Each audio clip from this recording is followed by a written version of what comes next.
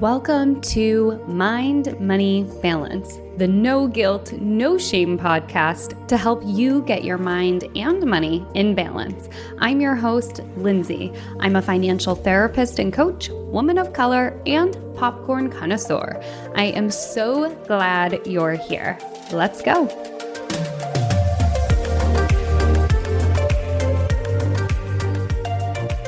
Today's Mind, Money, Balance guest is a fellow Midwesterner. Allyssa Dziurlaj is a therapist in private practice in Akron, Ohio. She is a lover of all things business, marketing, and anything money related. This inspired her to create her Instagram page at Creative Practice Building, where she documents her journey to starting and scaling her private practice. Allyssa, like me, is an Enneagram 8 and also an avid lover of Beyonce and a personal finance nerd. Today's interview is so special to me because it really embodies what I believe season 2 of the Mind, Money, Balance podcast is all about. And that is that, yes, while I'm focusing on therapists, the reality is as therapists, we have and hold multiple identities. And Allyssa does such a nice job of highlighting kind of her journey with money and how she came to go right into private practice. And I think it's going to be really helpful for you if you have had to overcome some money stories. So for her, and I'll let her use it in her own words or tell it in her own words, but for her, she had to overcome a lot of this kind of conservative messaging around money and the noise, quite literally, that was in the background of her household growing up, and how that impacted her relationship to money and how it also shaped what she currently does with her money and how she consumes financial information. So with that, let's dive into today's interview. All right, Allyssa Dziurlaj, thank you so much for joining the Mind, Money, Balance podcast. Happy to have you. Thanks. I'm happy to be here. Yeah, so let's dive right in. You're a therapist. You're an Enneagram 8. You are a self-described personal finance nerd. Give us the background of who you are and what you do and how money shows up in your work. And I know that's like the opposite of an appropriate therapist question because I'm supposed to ask one question at a time, but give us your background. Yeah. So I am a therapist in private practice. I've actually only ever been in private practice. I've never done agency work or anything like that. I work with young adults and college students. That's my niche. I work in Akron, Ohio. I'm a fellow Midwesterner. I love, love, love personal finance. I read a different book, multiple books a month probably. I'm starting to run out though, so any recommendations would be great. I know you dropped one on one of my Instagram posts, I think. Yeah, that's a little bit about me. I work out of Akron, very passionate about our population here. Love the Midwest vibes. It's very, very rainy today. So starting to feel like fall. Yes, indeed. Okay, so you've always been in private practice. Tell me about that because I find for so many of my therapist friends, they almost always do agency work or hospital work. How did you know you wanted to jump right into private practice? Yeah. So I think a big part of it for me was that I worked a real job before I did grad school. So my bachelor's degree is in education. So I worked at a high school for a couple of years while I was in grad school and also before I was in grad school. And I just realized what a real salary looked like. Not that the education system pays very well at all. That is a low paying industry for sure. But a lot of my friends in grad school were psych majors and they went straight into getting their master's degree and they knew that they wanted to do that. So when they first got out of school, they were like, oh my gosh, like $35,000, I'll take anything because I've never made money before. And I was sitting in I remember my very last class, it was like an internship class where they just helped us along. And it was the final stop before we graduated. And one of the professors asked, like, what do you guys hope to make after you graduate? And people started out like, I don't think anyone said in the 30s, maybe it was like 40,000, 50,000, 60,000. And I was like, oh gosh, what have I done? Like, I just felt so upset with my choice because I was like, there's no way that I left a job where I could have had that exact same salary. Like I didn't get a master's to be at the exact same place. So I raised my hand and I don't know what number I said. It was very arbitrary at the time, but it was like the highest number anyone threw out there, probably like 100,000, right? That's like the number that everyone wants. And I just remember being like, oh my gosh, I'm never going to achieve this. And then I found private practice and was like, oh, the possibilities are literally endless. Like, this is amazing. So yeah, I never went into agency life. And I know that people have like qualms about that. A lot of times they say like, how will you get the experience? How are you going to be qualified to be in private practice? And I just find that to be like a super toxic belief that is pushed in our industry. Oh my gosh, I have so many thoughts on this story. So one is that I can completely relate with this idea of not making a lot of money out of grad school. In between undergrad and grad school, I did a little bit of like job stuff, what I call my RPJ, my real person job. I worked in marketing for a minute and hated it. And I actually went back to waitressing and bartending. And I made more money as a waitress and bartender than I did in my first job out of grad school. And that to me was so unacceptable, so shocking. I couldn't wrap my head around it because in my head, when I heard the annual salary, which as I say it out loud now, I'm like, what was I thinking? It was $32K, which sounded like a lot compared to a server. But in reality, I was making so much more money as a server. I was like, how am I possibly going to make ends meet? And yeah, then thus started my journey of I need to be able to survive. Like this is not a sustainable life for me. I mean, sure, I could subsist off of rice and beans, but that's not the life that I want. And as you and I both talk about via Instagram, we're Insta friends, it's not okay for us as mental health clinicians to be scraping by and to be struggling financially, which then impacts our mental health and well-being and our ability to care for our clients. So I'm really curious about this question that arose in grad school because that question never came up. The message that I got as a social work student was, you're not here for the money. You didn't choose this field because money is important to you. Don't expect to make a living, ... And it was always like a ha-ha thing, except that it was real. It was real that we were not going to be making money. That was the expectation. So I'm really curious what prompted you to answer, oh, I plan on making six figures, and also what it felt like to have that answer in a room of soon-to-be therapists. Yeah. And I will say that was like one of the only times we talked about money, right? Like in my entire program. And it was like one of our last classes. So that also wasn't great. But the professor who taught that class was one of my only professors that even had experience in private practice. So he was like, hey, like this is an option. How much do you guys want to make? So yeah, it felt ridiculous to say it in that room because, and also just cocky because you don't know anything at that point. Like you're just a baby therapist. So I knew nothing about marketing, about running a business, about anything. I just knew that like I wouldn't be happy making $35K a year. That would not be sustainable for me. And I live in a very, very low cost of living area. Like Akron, Ohio is not a huge city. People like it because it's a low cost of living, but still 35.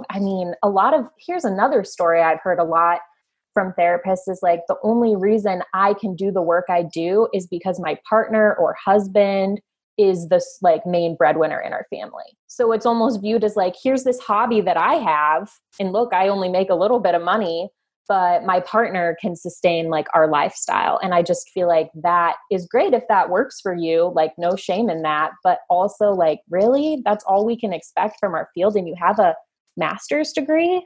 Right, exactly. And that drives me bananas that again, our master's level profession is regarded as a hobby or a fun thing to do on the side when it's not. We are highly skilled, highly trained healthcare providers. And we are, that message of the only reason I can be a therapist is because my partner works is so damaging on so many levels. So it sounds like you were ready to go, hit the ground running in private practice.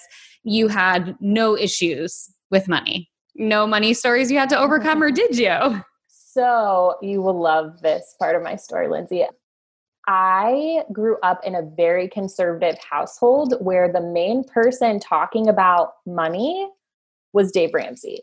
Like I heard Dave Ramsey on the radio. I heard all my friends read whatever his book is called.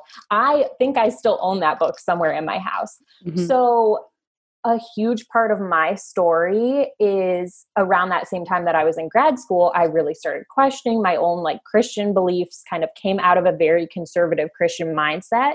When I originally got into like my grad program, I thought I was going to be a Christian-based therapist. Mm-hmm.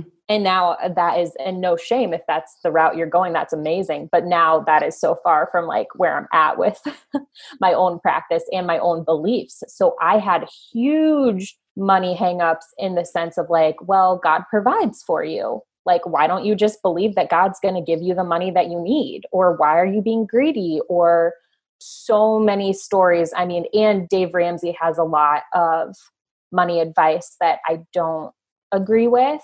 And he's definitely catering to a certain demographic. So I had a lot to unpack with that. Yeah. Okay. So for people who don't know who Dave Ramsey is, he is, and I'm incredibly biased because I think his work is incredibly shaming and heteronormative, and there's a lot of problems there. But he is hands down, if you type in personal finance books, personal finance budget, his name will almost always be in that top 10 Google search results. He is the bald guy with glasses who pops up, and he runs something called Financial Peace University, which sounds lovely. And there are some good nuggets in there. The basics of budgeting, how to set goals, but he really exists in this world of this is the only way that you are allowed to manage your money. And if you fall outside of that realm, then you are stupid. And I'm not putting those words in his mouth. He quite literally tells guests on his show, you're dumb, you're stupid if you have debt, or if you haven't paid off your credit card bills, or if you don't have an emergency fund. His belief is, in my mind, something that might have worked in the 70s and 80s and maybe even in the 90s, right? This idea that go to work, save money, eat rice and beans, and you'll be able to retire a millionaire. And he's also very shame-based to folks who maybe do enjoy some material things. If you drive a fancy car, he thinks you're an idiot, right? If you travel, you know, he gets cranky about it if you don't have all of these things in place. So how did you move through that kind of indoctrination, if I can call it that, to where you are now? What kind of work did you have to do internally? And also, like, who else helped you get there? Because that's a hard journey to go from growing up with that kind of noise in the background to where you are today, which is, as I see you and as I know you, as a person who's quite comfortable in her relationship with money and is also open to learning different ways of managing money. So what was that journey like? Yeah. So one big thing with the Dave Ramsey stuff is he did help me pay off my debt. I think a year into private practice, I paid off all my student loan debt. And I was super, super proud of that. Like Dave Ramsey, if he is good for one thing, I loved watching his videos that showed like people talking about their student loan debt and how they were throwing tons of money at it. I didn't fully go by his method because he does tell you to like start with your smallest debts first, which I'm like, come on, interest, like you're a financial advisor, but I get it. It's like that instant gratification. So after I paid off my student loan debt, though, I started looking into more of like I was interested in investing and, you know, just the steps you think of after you stop putting huge lump sums into your student loans. And I just realized that his methods were not, I knew there was better stuff out there. So I found the FIRE movement people and really just started reading through a lot of their I'm going to books. pause you. What is FIRE? Yeah. So the FIRE movement stands for Financial Independence, Retire Early. So basically it is a group of people who are saving, they say like up to 50%. Some people do more, some people do less of their income and putting them into investments, typically index funds, sometimes real estate, Bitcoin. I mean, there's all kinds of things. I think index funds are really like the most common thing. Mm-hmm. And then people do the math, plan it out for when they're going to be able to retire, which will typically be sometime in their 30s. Some people do it before that. Some people wait after. It all really depends. But there's tons of people out there who have retired and then they write books because they have time to write books now that they're retired. So I started going through all of that. Yeah. And I was really just drawn to it because I knew these people were investing in a way that would be really aggressive but also safe, right? Because they want to retire, which investing, I guess, can't be fully safe, right? It's always a little bit of a risk with the market. But reading through that movement was so, so different from anything I had heard. And so I found most of my resources through that. And I had a friend actually who I think I've known about the FIRE movement since I was like 18 or something. I had a friend who was on it. Like she was an engineer. She did it right off the bat. So I knew about it. But until I paid off my student loan debt, I was like, I'm not going to put my time into figuring out investing when I just felt like I had to handle that part of my story first. Mm-hmm. Do you consider yourself a member of the FIRE movement?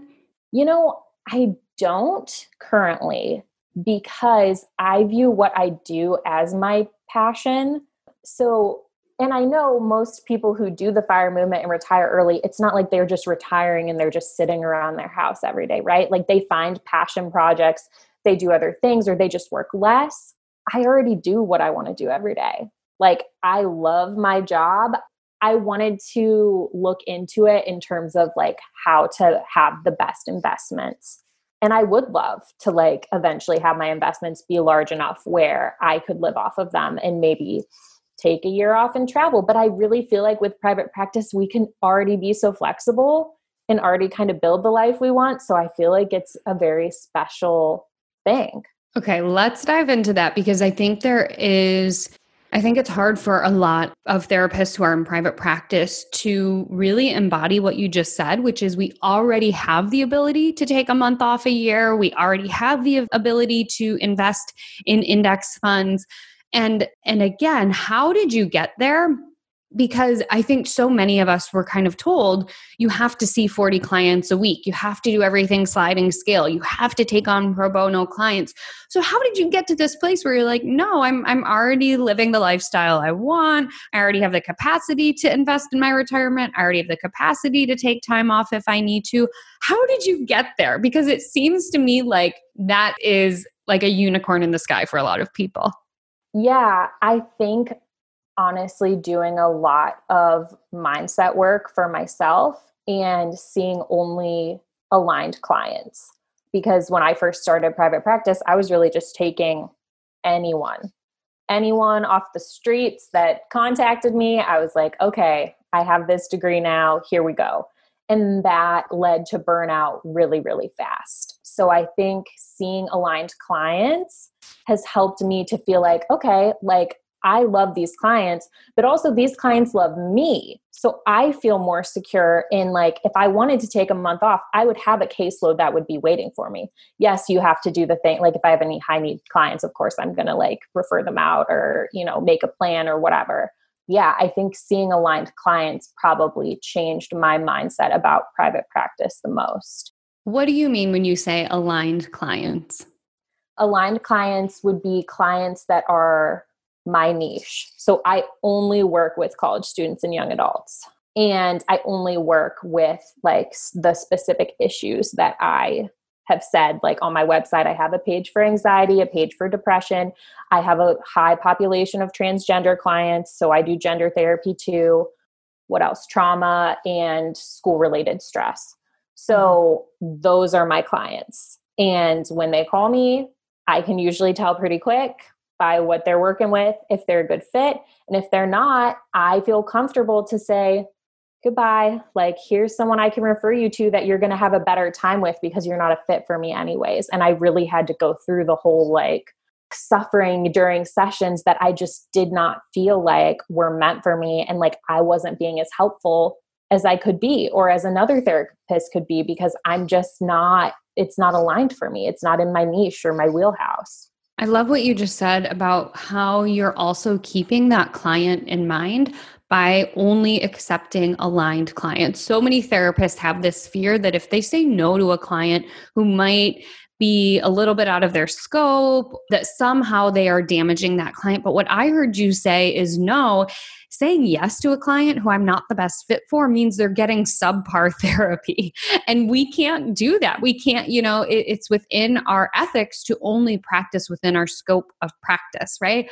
And so when we say no to clients who aren't aligned, what we are really doing is offering them the gift of, we are modeling for them the importance of boundaries. We are modeling for them the importance of advocating for what they need. And as we build up our therapeutic network, we can say, hey, here are two therapists in the area who are exactly the type of specialists that you could see. Why don't you try giving them a call, right? By saying no to these clients who aren't a good fit for us, we are actually modeling so much important behavior for these unaligned clients. And I love that that was really folded into your message. So as we kind of move forward, I imagine there have to be some tough money conversations in your work, whether that's with your clients or whether that's with other therapists who are like, how did you end up getting here? What are some of those uncomfortable or tough conversations you've had to have with clients or other therapists? I remember when I first was paying off my student loan debt, I had a colleague who was just like, I'm never going to do that. Like, I'm never going to get to do that. And she was like, I'm just going to pay the minimum balance the rest of my life. And I remember that being an uncomfortable conversation because I was so in the thick of paying off my student loans that I was like, oh my gosh, there's so much better for you out there. Like, if you pay the minimum balance that you can, it's going to cost you the most possible over time, and if you start making more money, they're going to want more every month. So it's not really like motivating you to make more money either.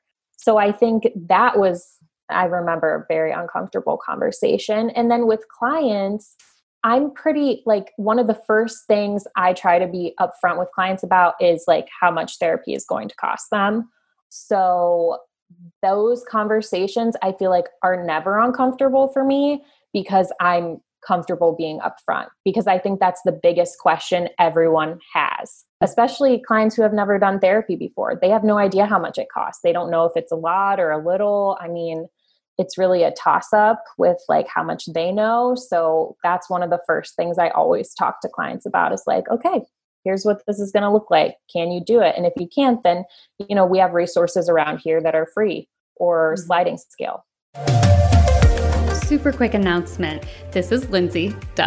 I wanted to let you know that if you are a private practice therapist who is in the process of filling up their practice with clients, but you're struggling with how to set fees and how to think about your money in a holistic way so that you can cultivate a sustainable practice, I am thrilled to let you know that Grow a Profitable Practice from the Inside Out, my 9-week group coaching program for private practice therapists, will be reopening its doors very soon. We are not ready quite yet, so what I want you to do if you're interested is go to www.mindmoneybalance.com/profitable practice, all one word, and make sure to put your name on the wait list so you will get notified just as soon as those doors open. Again, that's mindmoneybalance.com/profitable practice.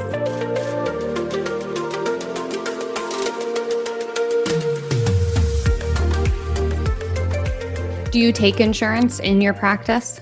Okay. Yeah, I take 2 insurance. I'm paneled with 2 insurances and then also self-pay. Around here, we have a lot of people reaching out that want to use their insurance. Yeah, of course. And I think that's pretty typical regardless of where you are. And I think this hybrid model of saying I'm on panel with 1 or 2 insurance providers and then saying I'm also fee for service is really helpful, especially for those of you listening who are private practice therapists who might be in that kind of growth stage of your business.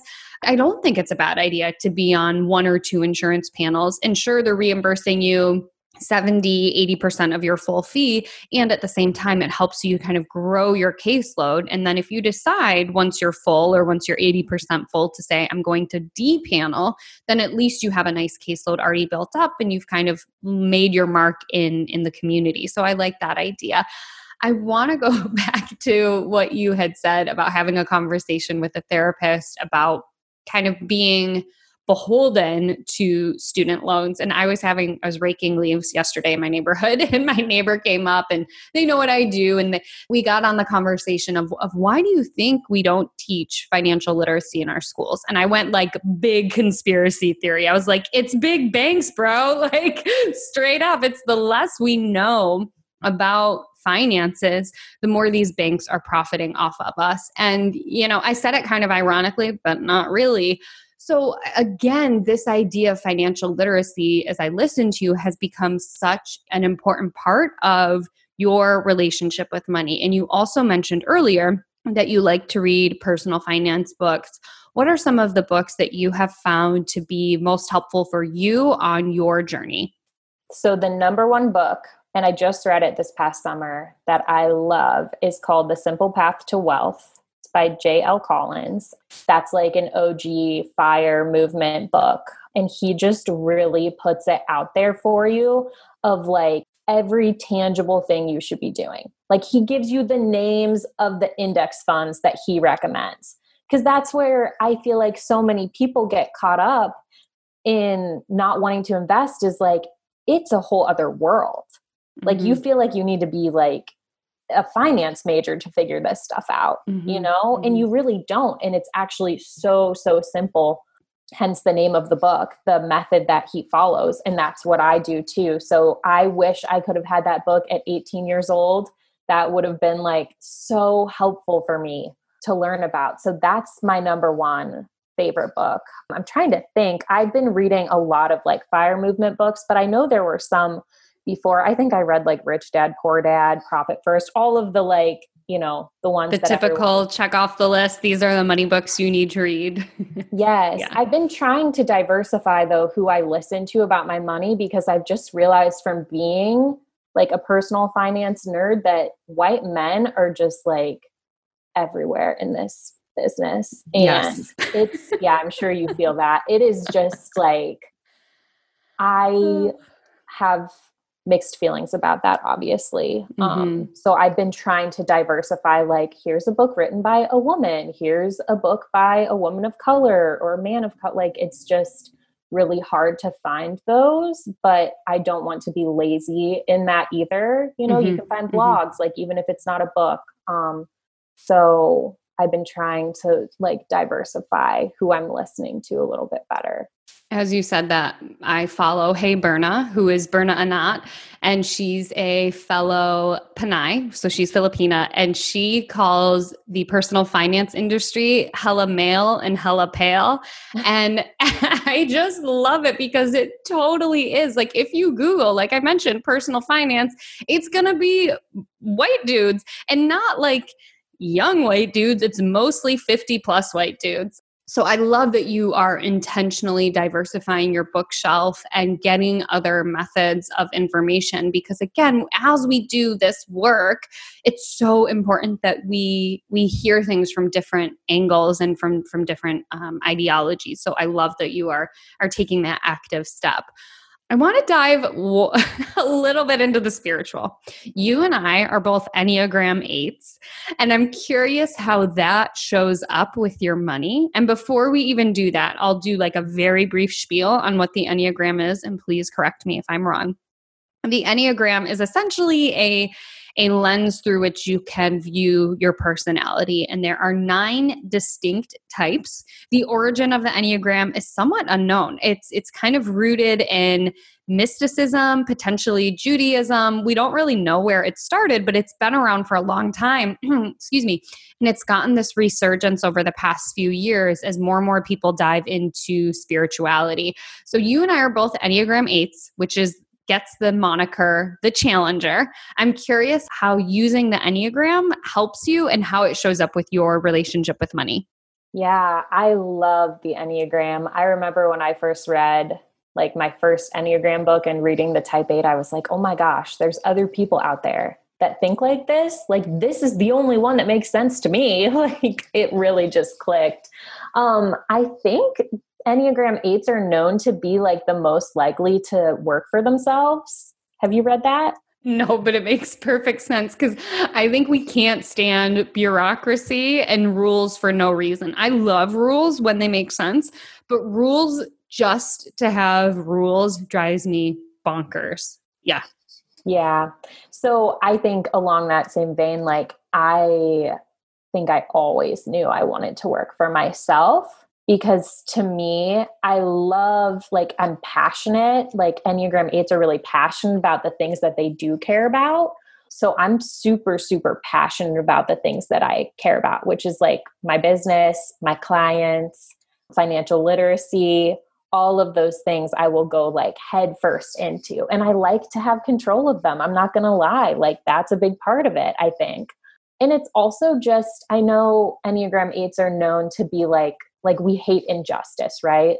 Like we're kind of against the man. We don't want to like work for anyone. That resonates so much with me. Like I love what I do and I want to do it in the way that is most aligned with like my own values. And that's okay if someone else, that's okay if someone else's values are different, but that's why it feels so right for me to be in private practice because I have the control and I can, our healthcare system is extremely broken. And taking insurance, I see that up close and personal. Like I know one of the insurances I take, they're about to cut teletherapy. And I hope that they don't. They have no reason to, right? Like that makes no sense. But it's like we all have to bend to the will of what these big insurance companies say. That to me is injustice. That is not right. And without going down that rabbit hole, it's a nice thing to be like to have that control in private practice as much as you can and to feel like you're providing a service in a social justice oriented way, I guess, like that's my lens. I hope I try the best I can for that to be my lens. So I love that I can integrate that into my business. I love that too. So Allyssa, where can people find you? Where do you hang out? How can people get in touch with you? So I have an Instagram account. It's called Creative Practice Building. It's just fun. It's fun. I post stuff that is for therapists. I post stuff that I'm working on in my own business. So I post a lot about SEO, marketing, mindset, stuff like that. It's really just for fun, but I love doing it. And I was super inspired by people like you and a couple other therapists on Instagram that were kind of documenting their journey. Like it inspired me so much. So I figured I could do this too, right? So that's where I hang out. And what's your website? Yes, my website is Crooked River Counseling Services. It's a mouthful. But yeah, that's my website too, if you want to check that out. Love it. So Creative Practice Building is the Instagram handle where we can find you. And if people are more interested, if there are college students listening to this in the Ohio area, they can go to your website. Thank you so much, Allyssa. This was such a great conversation, and I will see you on the gram, I'm sure. Thanks. The 3 takeaways from today's episode with Allyssa are really important. Number 1 was that her journey with money and her relationship to it has evolved. And I know that I have shared that takeaway before, and I'll probably share it again because where we are with money today is not indicative of where we will go in our relationship with money. And it also doesn't mean that we cannot grow from where we came from with money. And in Alyssa's case, she specifically pointed out a personal finance guy, Dave Ramsey, who I'm sure you guys have all heard from or heard of at this point in time. And what I liked is that she said she took what served her and then got rid of the things that did not serve her. So in this case, she said using some of his methods to help pay off her student loans were incredibly helpful. And then she said, you know what, the idea of the debt snowball just didn't resonate. And if you want more information on the debt snowball versus the debt avalanche, I encourage you to tune into episode 28, which is Financial Knowledge as Power with Megan Costello. We dove into the snowball versus avalanche method there, so you can get more information there. But with Allyssa, what she said was, look, I took what served and I got rid of the things that did not. And that helped me to cultivate a healthy relationship with what I wanted to do in my debt freedom journey. Takeaway number 2 is the importance of diversifying where you get your info. As I mentioned in the episode, Berna Anat always says that personal finance is hella male and hella pale, and I couldn't agree more. And I appreciate that Allyssa said, look, I have been a personal finance nerd. I have consumed a lot of information, and at the same time, I'm recognizing how that information comes from an echo chamber of traditionally older white dudes, and I'm striving to diversify where I get my info. So if you are also trying to figure out how to get your info from people that isn't representative of that demographic, there are so many good options today. I really love Bola Shokunbi. She is the founder of Clever Girl Finance. She has written one book, and number 2 should be out very soon on investing. But she's a great person to get some information from. I mentioned Berna Anat. I think she's another wonderful person to get information from. So those are just like 2 people of hundreds of people who are offering insight on money these days. And then takeaway number 3 was how she built her practice with aligned clients, and how we can apply that to our relationship with money is making sure that we are spending, saving, and investing in alignment with our values. So for her, she said, I'm saying no to certain clients who aren't a good fit. But when it comes to you in your relationship with money, say no to spending on stuff that just does not serve you. Say yes to spending lavishly on the things that bring you joy and happiness. Research shows that in many cases, spending money on experiences is a good use of our money. But if you have a specific material thing that brings you a lot of joy, you will actually get a better happiness return on investment on spending on that thing. So don't let other people's beliefs about money color the way in which you want to spend and save and invest. So again, alignment is the name of the game. And with that, let's wrap up this episode, and I will see you right here next week. As always, if you loved this episode, take a screenshot of it. Make sure to tag me at Mind Money Balance. And if you especially enjoyed this episode with Allyssa, make sure to tag her at Creative Practice Building. We don't see the shares unless you tag us. So make sure to tag us. Sharing is caring, and I'll see you right here next week. If you love this episode, take a screenshot and tag me on Instagram at Mind Money Balance with your favorite takeaway. I love seeing what resonates with my listeners and sharing it in my stories. Thanks so much for tuning in. I'll see you next week, right here.